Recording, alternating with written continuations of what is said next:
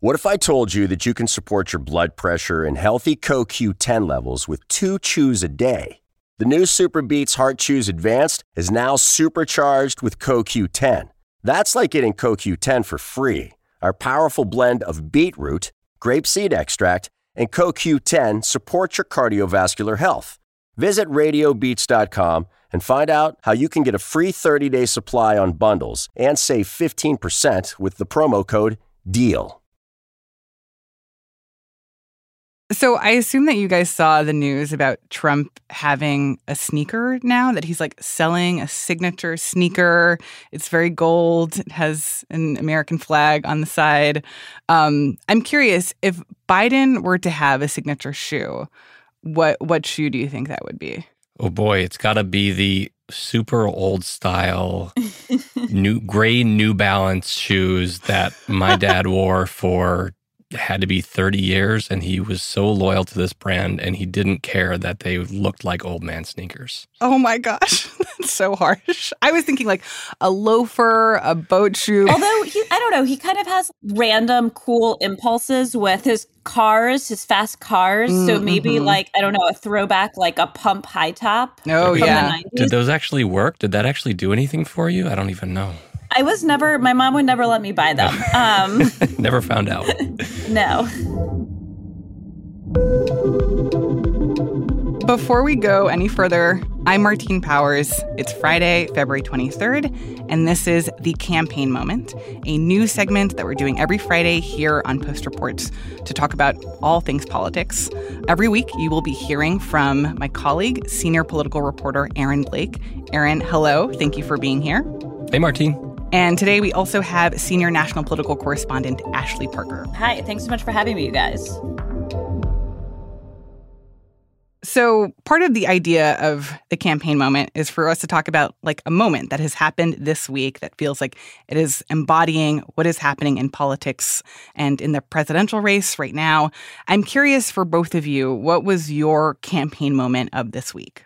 A couple things I'm thinking about are the Trump VP process. He was asked about this during a Fox News town hall, and he kind of gave a non-answer, but suggested that he was thinking about a lot of people. And then the other thing is that we're getting some kind of rubber to the road moments in the Biden impeachment stuff with his brother testifying, Hunter Biden testifying next week. Some big news, which I'm sure we'll get to, concerning an informant in that process. And so those are the things I'm thinking about.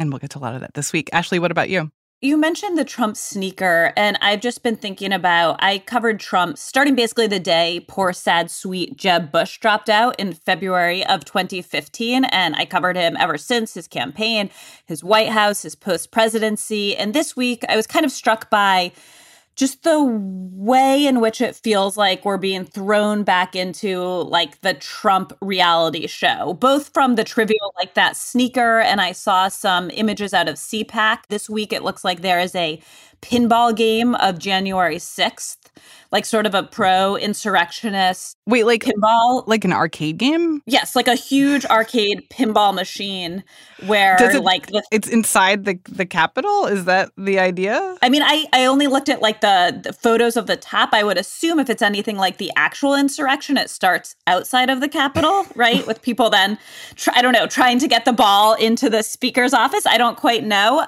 But there's that sort of weird Trump stuff. And then there's also the more problematic and alarming and troubling stuff, like his recent comments about NATO and telling Russia, invade whoever the hell you want, and kind of likening himself to Navalny as a fellow political martyr. So I'm just re-remembering what it is like to so fully exist in Donald Trump's universe.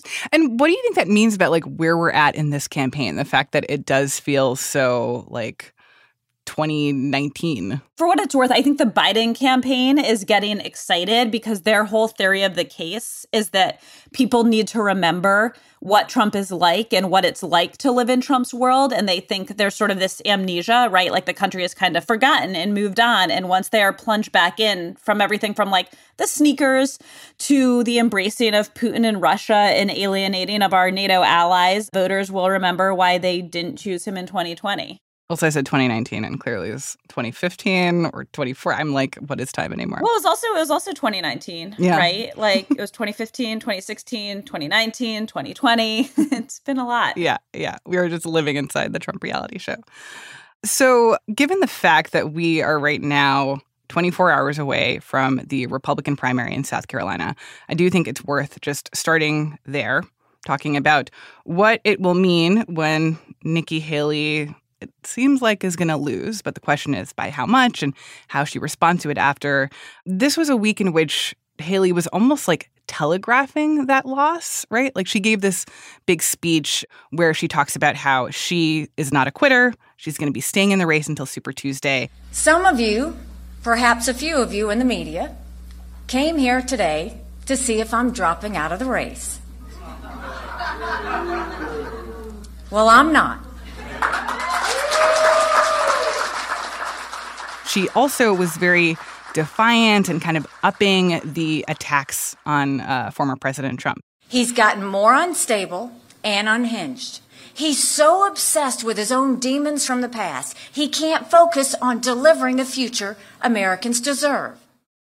So hearing that speech, what is going on here? What is going through Nikki Haley's head? Well, I think that there are a few things to note here. One is that no candidate is going to say when they're asked, yeah, I might drop out in a couple days. That's just not something you do as long as you think you still have a shot in the campaign. Yeah, everyone is always staying in until suddenly they're not, right? The moment you project any doubt whatsoever that you're pressing forward is the moment that donors are like, I don't know if I'm going to give you any more money.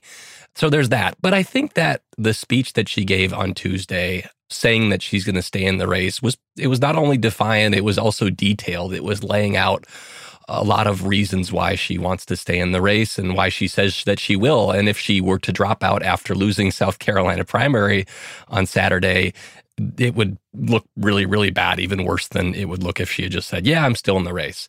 Some of the things she said in this speech, she's basically said she's pretty well settled the question of whether she would be Trump's running mate.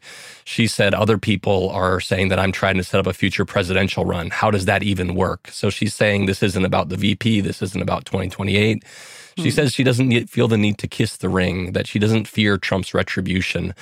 She at least is projecting the idea that she is kind of in her last campaign potentially, and she just wants to see how it all shakes out. And I think there is a distinct chance that this is kind of what we thought it was from the beginning, which is there is one final candidate against Trump, and they all kind of run against each other to be that candidate.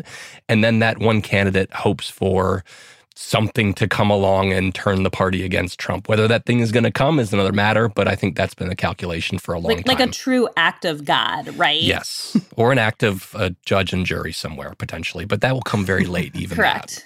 that. But do you buy that this isn't about 2028? I do feel like I hear in her speech and in the fact that she's staying in this race so long, someone who is like, this is a platform for me to be able to make the case that I am like what the Republican Party will look like after Trump. Yeah, I don't buy that this is her last race, right? Like, she's young, she's ambitious, she's clearly a very talented and charismatic politician. I would be stunned if this is the last we see of Nikki Haley on the national scene. What's interesting to me has been by becoming the last woman, as she says, standing against Trump, she has emerged as another voice of the anti-Trump resistance. And it's something where it's part deliberate, right? She's the last one against him. She has to attack him. She has to show the contrast of what a Trump presidency would look like versus a Haley presidency.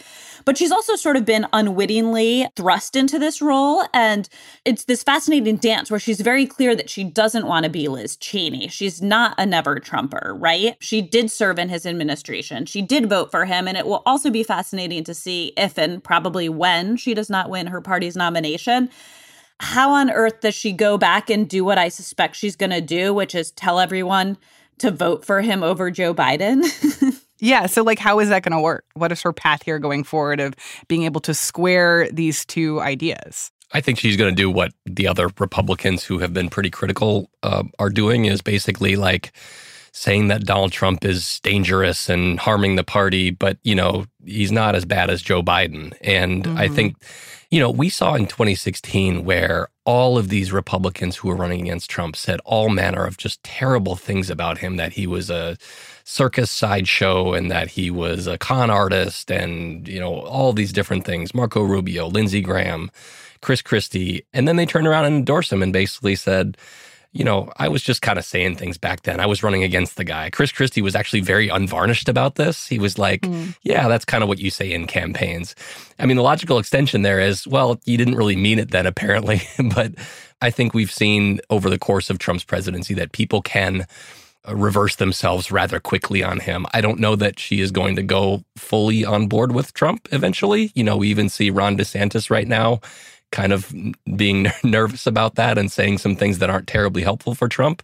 So maybe there are some hard feelings that linger there, but the path here to ultimately endorsing Trump would probably be intact. Yeah, you could see her just saying exactly what Erin said, right? Like, he's better than Biden, but I don't think they'll be stumping together a ton. I would expect her to probably maybe do, especially if she's trying to keep a political future alive, a bit more down ballot stuff. I mean, the interesting thing, although there's some precedent with this here too, is Trump has said truly horrific things about her family. Yeah. He attacked her husband, who's serving overseas right now. He called her bird brain. So it's not just her disavowing the stuff she said about him. It's also her forgiving him for the stuff he said about her and her family, although you have to look no further than Ted Cruz, who in 2016, Donald Trump insinuated Ted Cruz's father had perhaps assassinated JFK, attacked pretty viciously the physical appearance of Ted Cruz's wife. And I don't know, Ted Cruz managed to get to yes on Donald Trump. So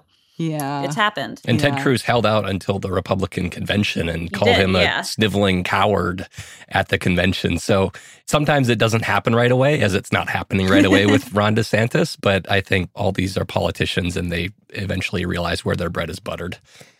Ashley, I do want to go back to a little bit more of your reporting on this idea that Haley has now become this maybe accidental leader of the anti-Trump resistance, because I feel like that's what I have been hearing a lot in how Democrats have been responding to Haley. That, yes, there is this sense of, well, we don't want Haley to be the Republican nominee because she would probably be a tougher opponent than Trump for a lot of different reasons. But at the same time, you can see this palpable enjoyment of this woman, and especially because she is a woman, taking Trump to task and saying the things that they want to hear people say, but saying it out of a Republican mouth that I think is exciting to some Democrats. They love it. I mean, Joe Biden's campaign, which has an account on Truth Social, which is Trump's social media platform, they regularly on Truth Social put out clips of Nikki Haley attacking Donald Trump. I think, and in a weird way, I think the fact that she keeps on saying, I'm not anti-Trump, right? I'm not a never-Trumper. I am a solid Republican with real Republican credentials. There's this hope among Democrats, and some of it depends on what she does after if she's not the Republican nominee. But there's this idea that she can sort of provide a permission structure or an off-ramp for other Republicans to say, you know what, I voted for Trump twice. I liked a lot of his policies, actually, but I'm sick of the chaos, right? It's time to move on. And Republicans may kind of feel that privately, especially some of these voters who will be critical in a general election, right? Sort of independents, suburban women, swing voters, and, just hearing Liz Cheney or a never Trumper go after Trump, they feel like he's being persecuted and it's a witch hunt and it's the media and it's not fair. But hearing a Republican like Nikki Haley who says, I'm not a never Trumper. I voted for him. I served in his administration, can sort of help them. The hope is from Democrats say, you know what, that's how I feel too. I'm ready to try something new. Interesting. So considering the fact that Nikki Haley is unlikely to be Trump's next running mate. Also, Ron DeSantis, as you mentioned, there's some bad blood there, and it's a question of whether that's still a possibility. I do want to talk about the other potential running mates that Trump might be considering right now. And we wouldn't expect that announcement to come probably for another few months, but it has been interesting to see some of what Trump has been saying and the people who seem top of mind for him. Talk to me about, who are the names that come up for you when you're thinking, this is going to be Trump's vice president? Yeah, so, he was asked at a Fox News town hall this week, Laura Ingraham, the host, basically ran through a bunch of names. The audience has been asked who they think would be a good choice, and various names came up. One of them was, of course, Vivek Ramaswamy. He's made a big splash. Ron DeSantis, who's making an appearance today in South Carolina, we just found out. Obviously, Tim Scott, Byron Donalds, and a big presence here for Tulsi Gabbard. Very interesting. And Kristi Noem as well, I should say. Right. Are they all on your short list? And when can we? Well, if they are on the short list, then it's not a very short list. And by the way, that doesn't include all of the ones that I think make a lot of sense here. Look, whenever we look at vice presidential candidates, we talk about what they could bring to the ticket, how much they can kind of expand the appeal of the ticket. So in 2016, Trump picked Vice President Pence, who had a much more comfortable alliance with religious conservatives who Trump really needed and didn't have as much of a comfortable alliance with because that's not really who he is. I do think, though, that the Trump presidency and how the Pence pick turned out is going to loom over this. And that is like the loyalty question, right? Yeah, exactly. And so, Mike Pence was at these press conferences and events at the White House saying all kinds of nice things about Donald Trump and was very praising him and dear leader kind of stuff.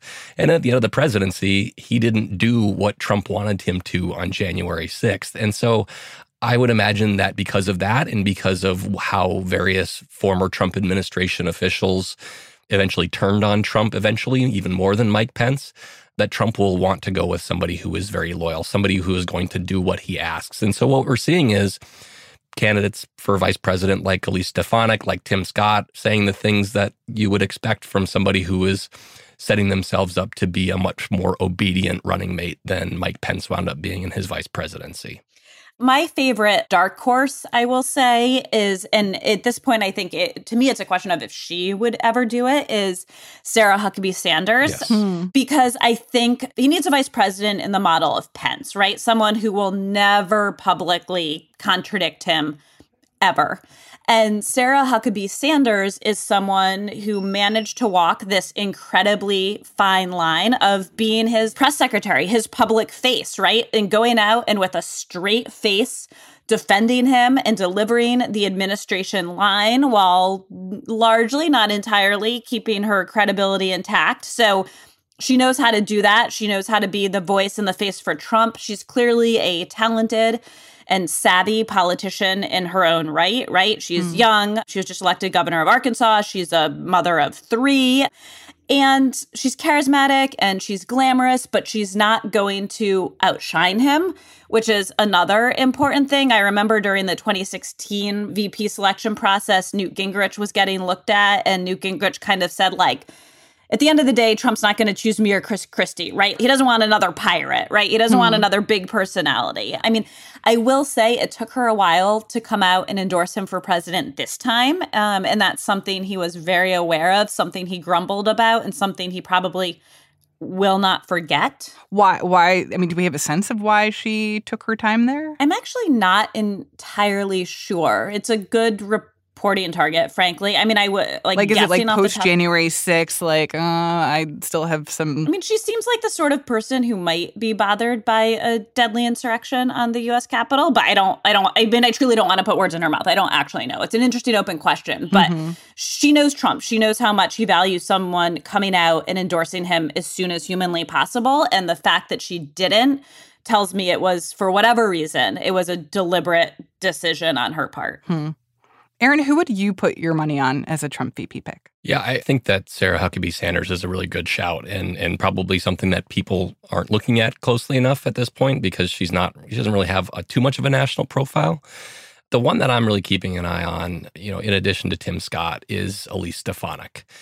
A lot of these picks, and Sarah Huckabee Sanders is an exception here, a lot of these picks might fit with Trump very well, but the electoral track record isn't there. J.D. Vance is the Ohio senator who's very Trumpy, but he didn't do terribly well, even though he won in his one Senate race. Carrie Lake lost the Arizona gubernatorial race. Vivek Ramaswamy is not somebody who has broad appeal that you could add to the ticket. But there are these candidates who kind of align with Trump's brand and have signaled a loyalty to him that have more of kind of a political track record or can bring something to the ticket that's more kind of politically relevant. And I think Elise Stefanik is one of them. She is a member of House Republican leadership. She's, been involved in driving messages. She's been kind of in a more pragmatic portion of the party early in her career, so she kind of understands that side of things. So she's the one that I see as kind of uniting this like total MAGA loyalty thing with actually having some connection to like pragmatic politics. And so I think she kind of unites those two sides of things in a way that might be appealing, not necessarily to Trump, but to people in his orbit. Interesting. Okay, let's take a pause there. After that, we will talk about President Biden, the impeachment hearings, the continuing questions around his age, and the challenges that he has been facing in this part of the campaign. We'll be right back.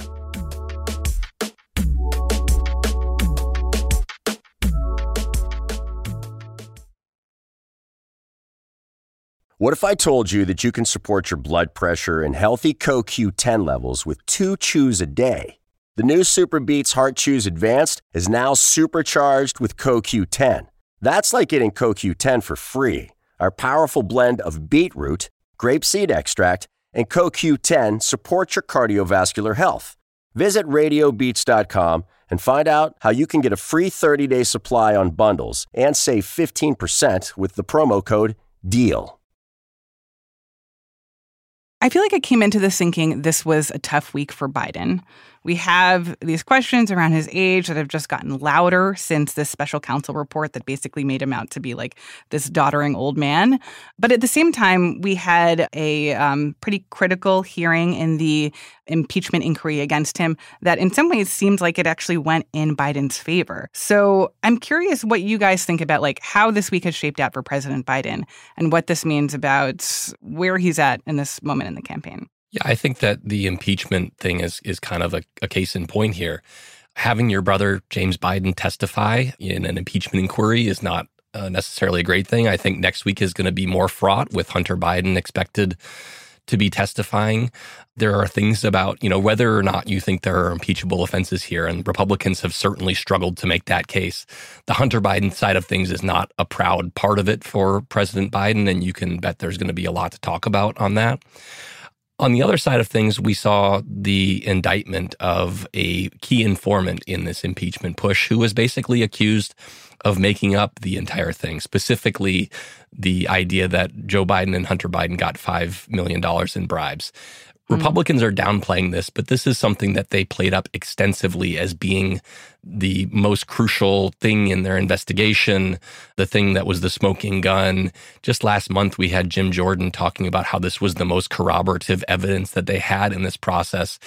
And so I think that even as we're kind of seeing these major figures come in and have to testify in ways that are going to be pretty important, the impeachment part of it is kind of falling away and it isn't really working out for Republicans in ways that they had imagined. So I think the main question here is really whether this process, not necessarily whether he's going to be impeached, but whether this process can actually produce something that's a little bit more solid than what Republicans have produced so far in this impeachment inquiry. Mm-hmm. And I also think another totally unrelated to that, but another kind of unexpected thing that fell in Biden's lap that could help him electorally is the Alabama Supreme Court decision on IVF. Oh, interesting. I mean, this is just another thing where fertility and IVF treatments, they're simply not partisan. They affect Democrats, Republicans, independents equally. And it's just an issue where you are already seeing a degree of outrage and devastating stories, right, of people who have desperately wanted a kid, who have paid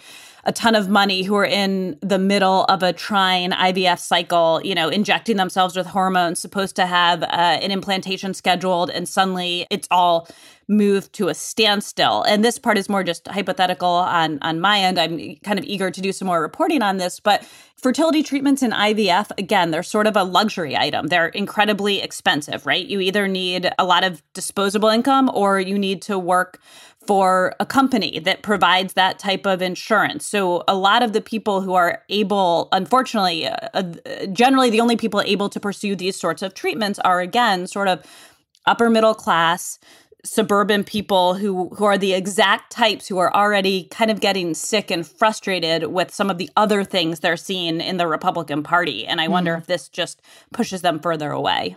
And we know that this is ground on which President Biden feels very solid, right? Like talking about the aftermath of overturning Roe v. Wade, talking about his belief in making sure that women have autonomy over their own bodies. And this feels like it's in his wheelhouse of things that he... Well, yes and no. It's in the Democrats' wheelhouse, right? Democrats are very comfortable and confident talking about this, and they believe, and data shows fairly correctly, that some of these abortion politics have helped them win special elections and other elections and do better in certain cycles than they were expected to do.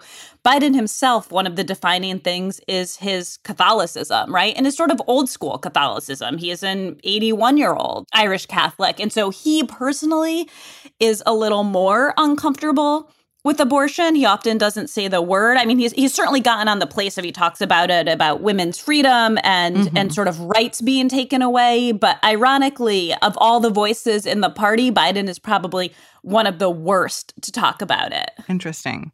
It almost like he has dad energy, you know, that like, I want my daughter to be able to have her rights. And I also like don't really feel comfortable at all talking about her body or the kind of physics of how these things work. The one thing I'd add here about the politics of this is that Ashley is right, that this is very much in the Democrats' wheelhouse. The argument that you're going to see repeatedly over the next 8-9 months is that, look, when Republicans are in power, these are the kinds of things that they're going to do. There are many anecdotes about these, that, young rape victims trying to get an abortion and having problems on that front. Like, you may not love Joe Biden and you may think he's too old, but like, look what can happen if you actually put these other people in charge. And, one of the things about Donald Trump is, regardless of what you think, he is not shy about going to the political extremes, not necessarily on abortion, but like he doesn't keep these things at arm's length like other politicians would. And that creates a permission structure for other people in his party to kind of embrace these things and say, look, maybe we can just go for this stuff that maybe the public doesn't want. And so things just kind of tend in that direction. And I think abortion has been very much a case in point on that, because this is something a lot of the party has been pushing for a very long time. After mid-2022, they finally had the opportunity to do these things. And it turns out a lot of them actually meant it, and they want to outlaw abortion. They want to go after IVF. They want to go after the abortion pill. And it's creating a situation where it's giving Democrats fodder, because a lot of these issues are 80-20 issues for the American people. And so, yes, Biden is uncomfortable talking about these things for a variety of reasons. But this is stuff that is going to allow them to recenter the focus of the campaign on things that are cutting against the Republican Party's kind of plank issues. And the other thing that just told me that this IVF decision is going to be a problem for Republicans is what happened with Nikki Haley when she weighed in. So a little bit of context is that I have been talking to, for the past couple of months, Democrats who are actually deeply worried about if Nikki Haley was the nominee, because they say when it comes to abortion, they say they think her actual positions are pretty extreme and out of line with the general public. But when she talks about it, she sounds so reasonable. She sounds so moderate. She talks about it in such a sort of personal way. I mean, you may remember those debates where she sort of said, look, the reason I am pro-life is because I'm surrounded by blessings. My husband was adopted and I use fertility to have my children. And they think that she would be a really difficult messenger to run against, right? She talks about this in a very savvy way for a Republican. But on this IVF issue, she was asked by NBC that day about the ruling.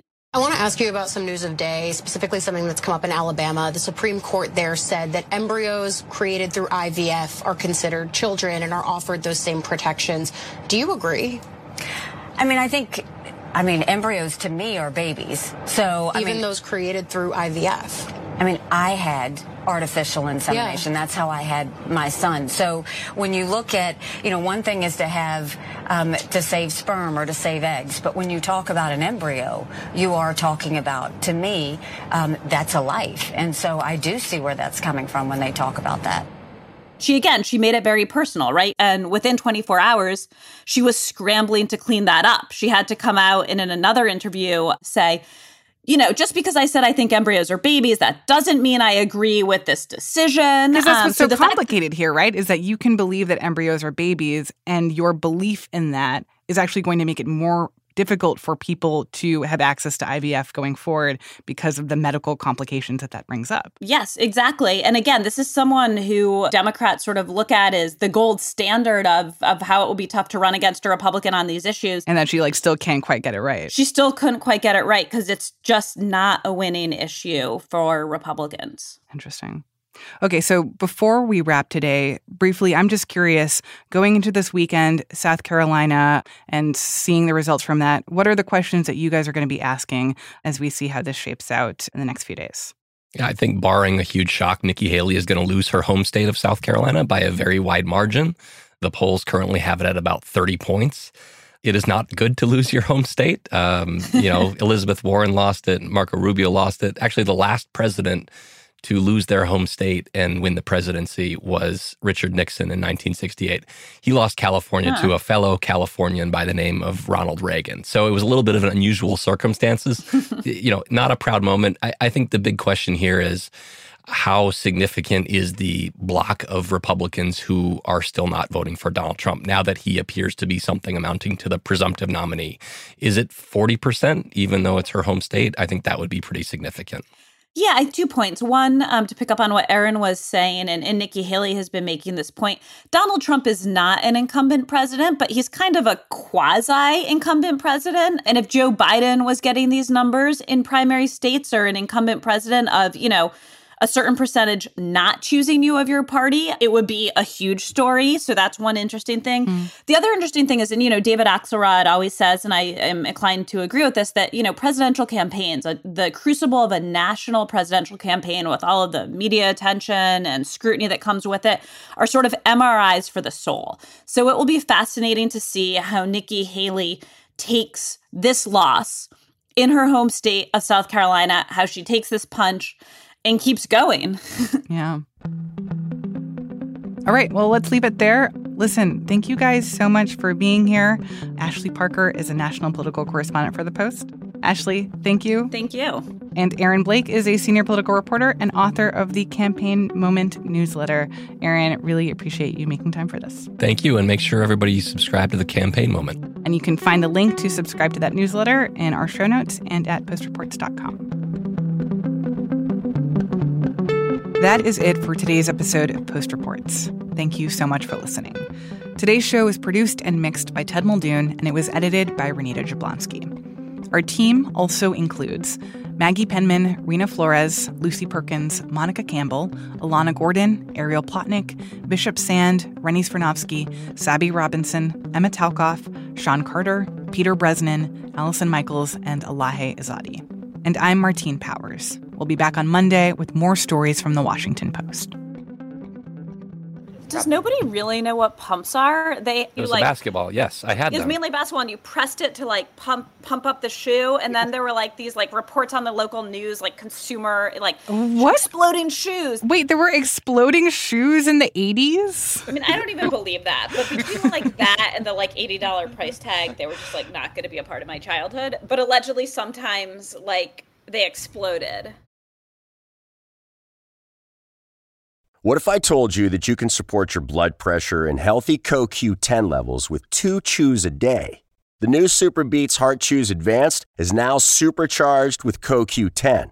That's like getting CoQ10 for free. Our powerful blend of beetroot, grapeseed extract, and CoQ10 supports your cardiovascular health.